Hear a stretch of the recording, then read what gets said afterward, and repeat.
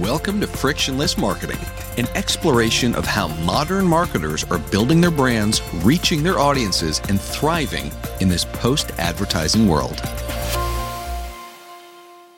Liliana Esposito is the Chief Corporate Affairs and Sustainability Officer at the Wendy's Company, where she guides public affairs and communications to build and protect the company's reputation.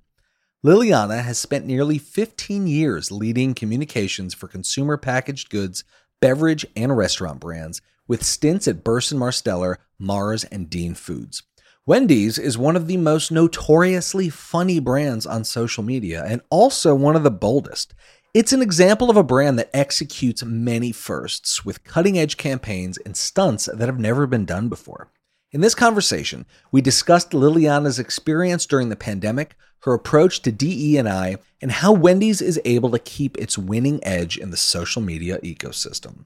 Without further ado, here is Liliana Esposito in conversation with Lippy Taylor CEO Paul Dyer. Today, I have the distinct pleasure of speaking with Liliana Esposito. Liliana, thank you for joining us. Hey, thanks for having me here today, Paul.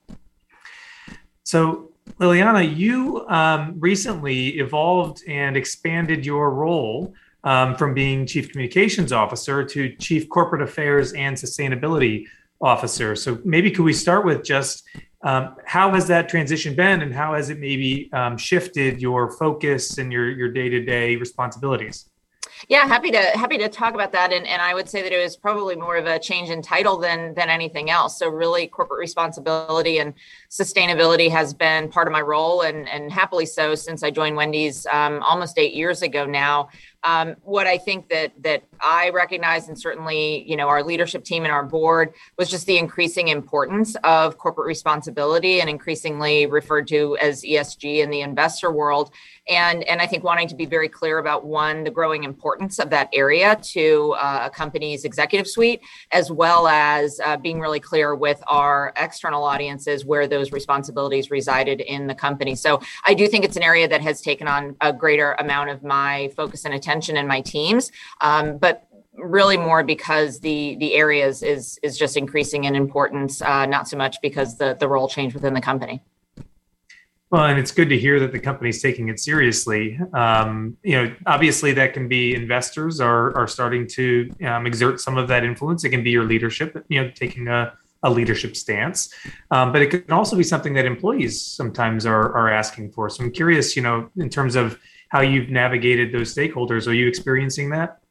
Yeah, 100%. And I think the employee importance piece is a really critical one, and particularly in this environment where no matter what type of company or industry you're in, staffing and retention and just hanging on to your best people is harder than ever and more important than ever.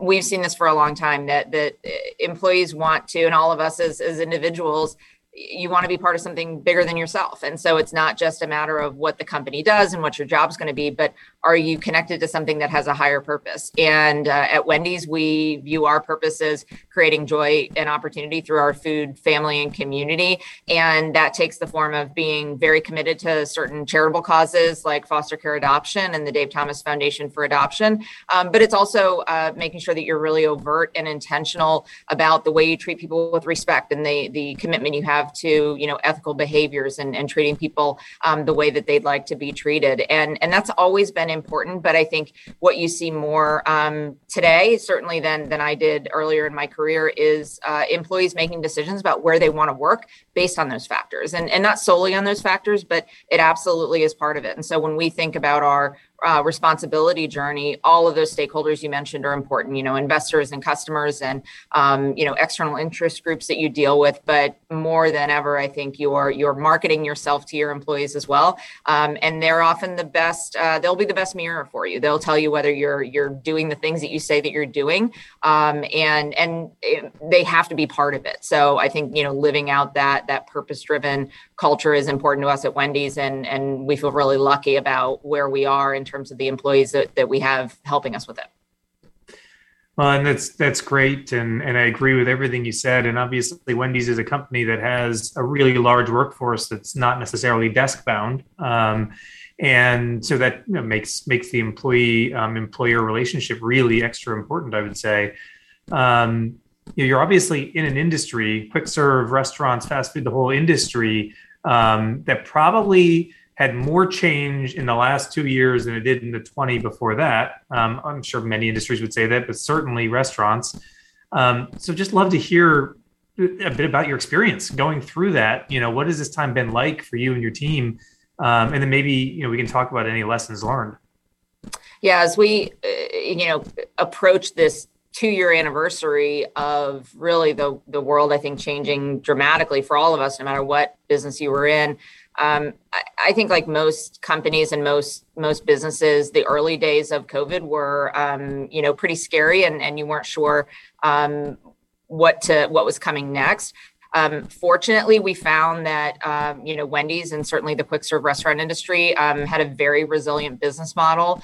The prescience of Dave Thomas more than 50 years ago, deciding that restaurants could have a drive-through attached to them is something that all of us here at the Wendy's company today are very thankful for. And it provided certainly a critical service to the communities that we operate in and that we serve. But it also provided a way for our business to rebound and get back to at least a relatively normal operating model fairly quickly. Prior to the pandemic, we estimated that about 3/4 of our business was through the drive-through at an average restaurant. Now it's more like 90%, but not, you're not talking orders of magnitude difference as compared to other types of business that really had to, turn on their head in terms of the way that they serve their customers. But what we found and what we continue to find, because the environment continues to evolve, day by day, is the importance of communications. And maybe I operate from a position of bias given my role within the company on that. But I think what we found was that there was just a craving for, information and just a connection to each other within the company. And, Wendy's is about 95% franchise owned. So about 95% of our restaurants are owned and operated by franchisees. And so that's just another really critical audience for us. And what we found with our communications is that we just had to be, quicker, more direct, probably more unfiltered in terms of the way that we were engaging, and certainly more two-way, making sure that we were really having, discussions and dialogue with our employees, with our franchisees, with our restaurants. And that continues to today. So if there are silver linings, I think in this environment, it's been learning how to connect even more directly with each other and seeing the resilience of the business that had been built over, many decades before that. I love the visual of Dave Thomas as, a guy who future-proofed the business against pandemics. But you used a couple of turns of phrase that I feel like are really very powerful and maybe even unique, in that you said providing a service to the communities you operate in. And people may not necessarily always think about, restaurants as providing a service to the communities they operate in, but it speaks, I think, to the way you view your relationship with those communities. And then even when you were just talking about dialogue, and which implies hearing other people as opposed to just communicating on our behalf. I'm just curious, in terms of how you think about that and the way that you think about saying what needs to be said. People are looking for steady, clear communications, but they also want to be heard. How have you sort of walked that fine line? Yeah, I think it takes a number of different forms, Paul. One, just in terms of the connection to communities, it was something that I think we recognized fairly early in the, call it the COVID days, and we're in a different place today. And while, mobility and normal patterns haven't gone back to what they were before, you and I were talking before we started here about, being, in relatively empty offices right now, where, most people are working remotely. But, think about those early days of COVID, where if you ventured out of your house, it might be the only time you left that day. It might be the only time you left in multiple days. And so we looked at that and said, get something as simple as, did I get the customer's order right? And it was a bigger order. They are now maybe ordering for their whole family, whereas they used to just have lunch for themselves. If that was your one trip out of the house, making sure that you had the hamburger made correctly and making sure that you didn't forget the dressing for the salad, it was more important than ever. And so I think that some of those little things became just a way for us to recognize and share that among our team, that, we really do play an important role in people's lives. And I'm really passionate about food and the food business in general. I think it's one of those, everybody has to engage with the food business. It truly is essential to survival, but as consumers, you have a vast choice of how you access that and what you put in your body and what you feed your family. And so I think that if you're in that business, you have to really take on that obligation of doing it in a really high quality way, doing it in a way that your customers feel really great about, and they feel like it's safe and it's worth it. That it's worth the time that they're investing, it's worth the money that they're investing in it. So we take that really seriously, and I think that's continued. But I think the events of the past 2 years have probably just brought that into sharper relief for us. Mm-hmm. I think that makes a lot of sense. So shifting gears a little bit, Wendy's recently did I would say you owned National Roast Day, which I didn't know existed. You guys may have even created it. You can correct me there, but it seems like the kind of thing that you should have created if you didn't. But you definitely owned it, where the brand was inviting others to be roasted and doing a wonderful job, poking fun and being fun, through social media and things like that. You've also done a lot of other firsts, first branded activations in Fortnite, and you've invested in gaming and things like that. So how do you do it? How do you make sure that Wendy's, which, wasn't necessarily like preordained to be the cool, cutting edge social media leading brand, but how do you stay on that leadership edge? Yeah, we're often asked by either other brands or agencies or, folks kind of in the business, hey, how can we, be more like Wendy's on social media? And I think the answer is usually you shouldn't.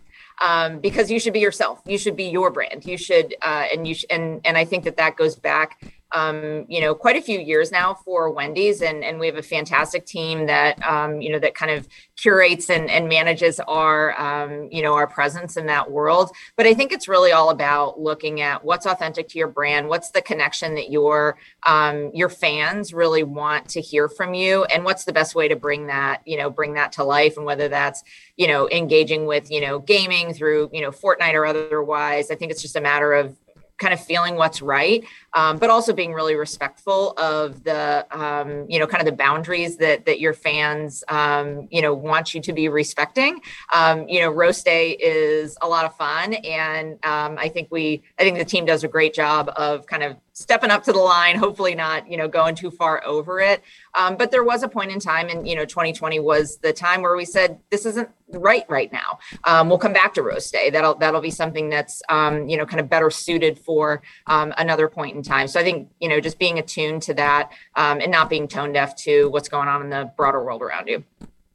So I got to say, usually it's oftentimes the absence of something, that makes you realize kind of how valuable it was to begin with. So curious, when you came back to Roast Day now, are you feeling it? Like, are you feeling the response? Is it bigger than it ever was? Is it, if you were to talk about like the ROI of Roast Day, like how would you maybe approach talking about the ROI of Roast Day?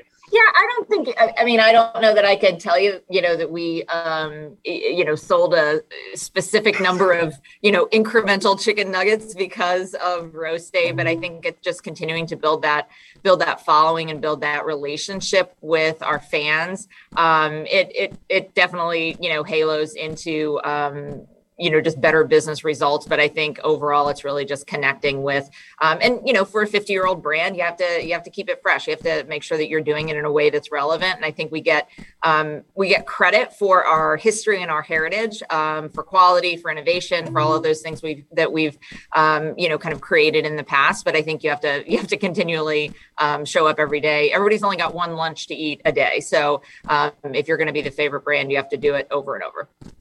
Yeah, and you've obviously done a great job of maintaining that, the tradition, the heritage, while also being cutting edge. And so if we sort of forecast our conversation now, we think into the future. And so you've said to other brands, don't try and be Wendy's, be you, right? But if they want to be the best version of themselves, I mean, obviously it takes more than just talent. You said you got a great team, but it's more than just talent. There's a culture, there's a mindset, there's a way of approaching the work that maybe people should think differently about, different types of approaches they should embrace. I'm curious, anything you would recommend? Yeah, I think it probably starts with listening. And before you start speaking and before you start, spouting off what you want, people to hear, just listen to what they're talking about and listen to when your brand gets pulled into a conversation. But also I think it's someone shared with me many years ago that it's sort of like going to a party or throwing the party, that there are certain conversations that happen that you don't have to be involved in, that you're creating the environment where that can happen. There are certain conversations that you might not want to happen, but they're still there. And you don't throw a party and then try to control every single aspect of, the conversation and the dialogue that's going on. It would be the, worst party in the world and you'd leave. So I think that I think engagement as a brand is somewhat like that as well, is that you pick your spots, you determine where it's appropriate for you to engage, where it can be fun, where it can be, more serious, whatever the appropriate tone might be. But I think it does start with listening and really being kind of honest with yourself about, are we engaging in a way that people want us to show up, or are we just engaging in a way that we think is going to benefit, the message that we want to get across? It's not always the same. Yep. Yeah, and I love that if you think about the mindset as being the mindset of a party host, right? I think that's a great way of thinking about it, and obviously listening first. So, we've talked a lot about the pandemic. The other sort of mega trend that really has influenced a lot, in terms of employee-employer relations, in terms of just the societal discourse, really has been the calls for social justice, greater transparency and DEI initiatives, both in the public level, but then also with companies. Of course, in our industry, we've seen lots of agencies, consultancies, et cetera, bringing forward new offerings.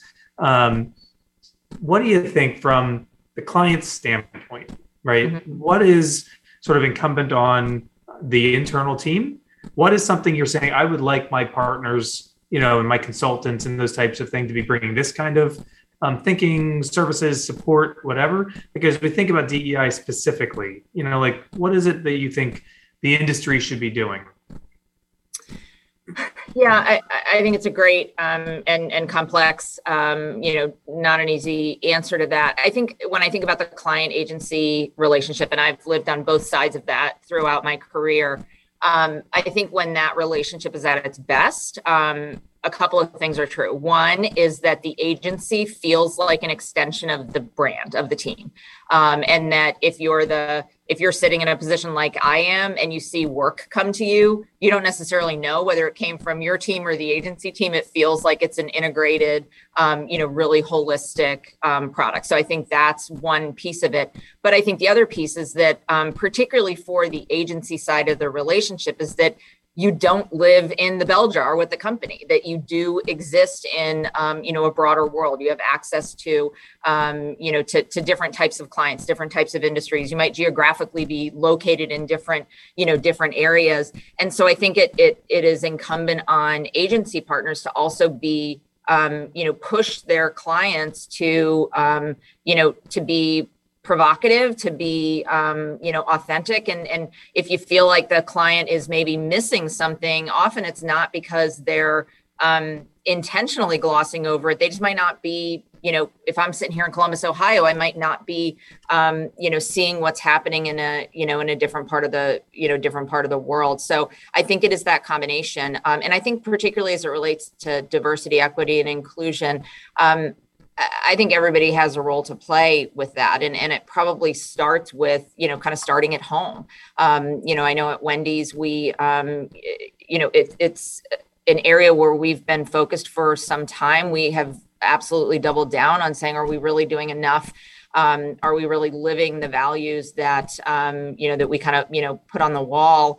We created an Office of Diversity, Equity, and Inclusion and hired our first, chief of that function, have been really intentional about the way we bring that to life. And we certainly expect that of our agency partners as well, that they're doing it in their own way. They're doing it in the way that works for them, based on their organization, but that we're absolutely partners in that journey. And then, as you think about the Wendy's brand, one of the things that we determined we could do is make more of a commitment to specifically youth education and social justice within the Black community.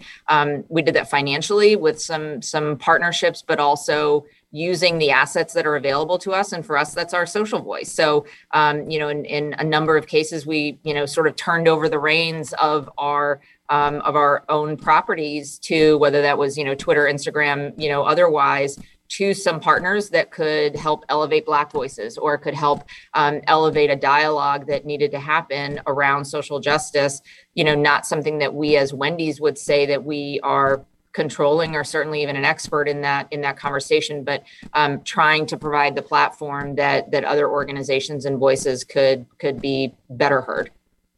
I have to ask, lots of companies have talked about doing page takeovers like that. It happens frequently out in the general social media world, but a massive brand allowing another organization to speak from their microphone does not happen often. So was that easily come across, in terms of working with lawyers, in terms of, getting all the people aligned internally, what was that process like?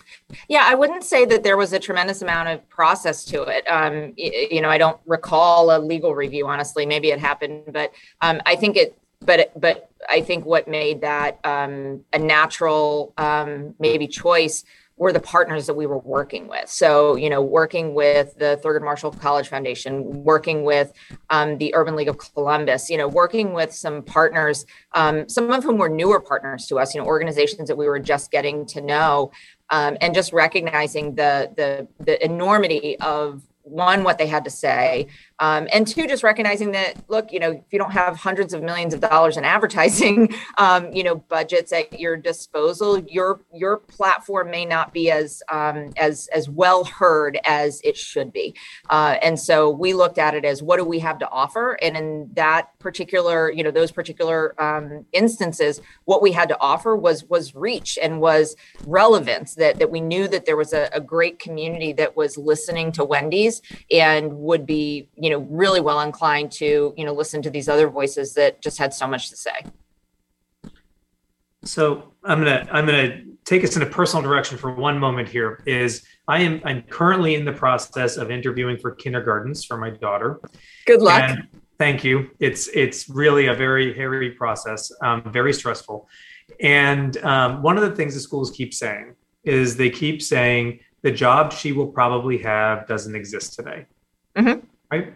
So as we think about that, we think about the future jobs, right? You're somebody you've worked agency side, you've worked client side, you've got the big job at the coolest brand. So for all these people right now, in particular, earlier in their career, maybe just out of college, and they're thinking about building their own careers, what advice would you give them in terms of either career path or skills they should be developing, things that would enable them to be ready for the job that may not exist yet? Yeah. Great question. My first piece of advice is live somewhere where you have great public schools and your kids don't have to interview for kindergarten. I feel very lucky in that regard. Seriously. Columbus, Ohio. I grew up in Des Moines, Iowa. Right. Okay, so this is all very foreign to me. But so. Right. It's funny. My first professional job, I will say, was at Barson Marsteller, right out of college. And to show my age, that was 1997. And I remember listening to a speaker who at that time said, that by the time those of us that were just starting out were finishing our careers, we would have 7 jobs in our life. And that 10 years later, the people coming out would have something like, 20 jobs. And I thought, that's crazy. I'm not going to have 7 jobs. And now here I am, and I think I'm on number 5 or 6, and I've still got quite a few, years left in the job bank. So I do think that I think if somebody is, whether it's going into college now or coming out and thinking about what they want to do professionally, or maybe you're, starting them early with the kindergarten set. I think I never knew that this job existed, even this industry existed.